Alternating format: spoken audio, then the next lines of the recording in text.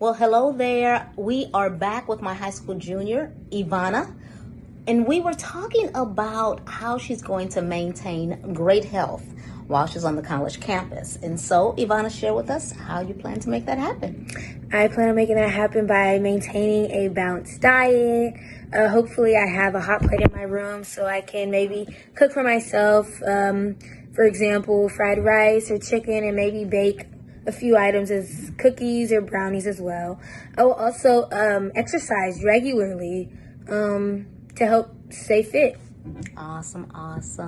Any veggies? Yes, Which?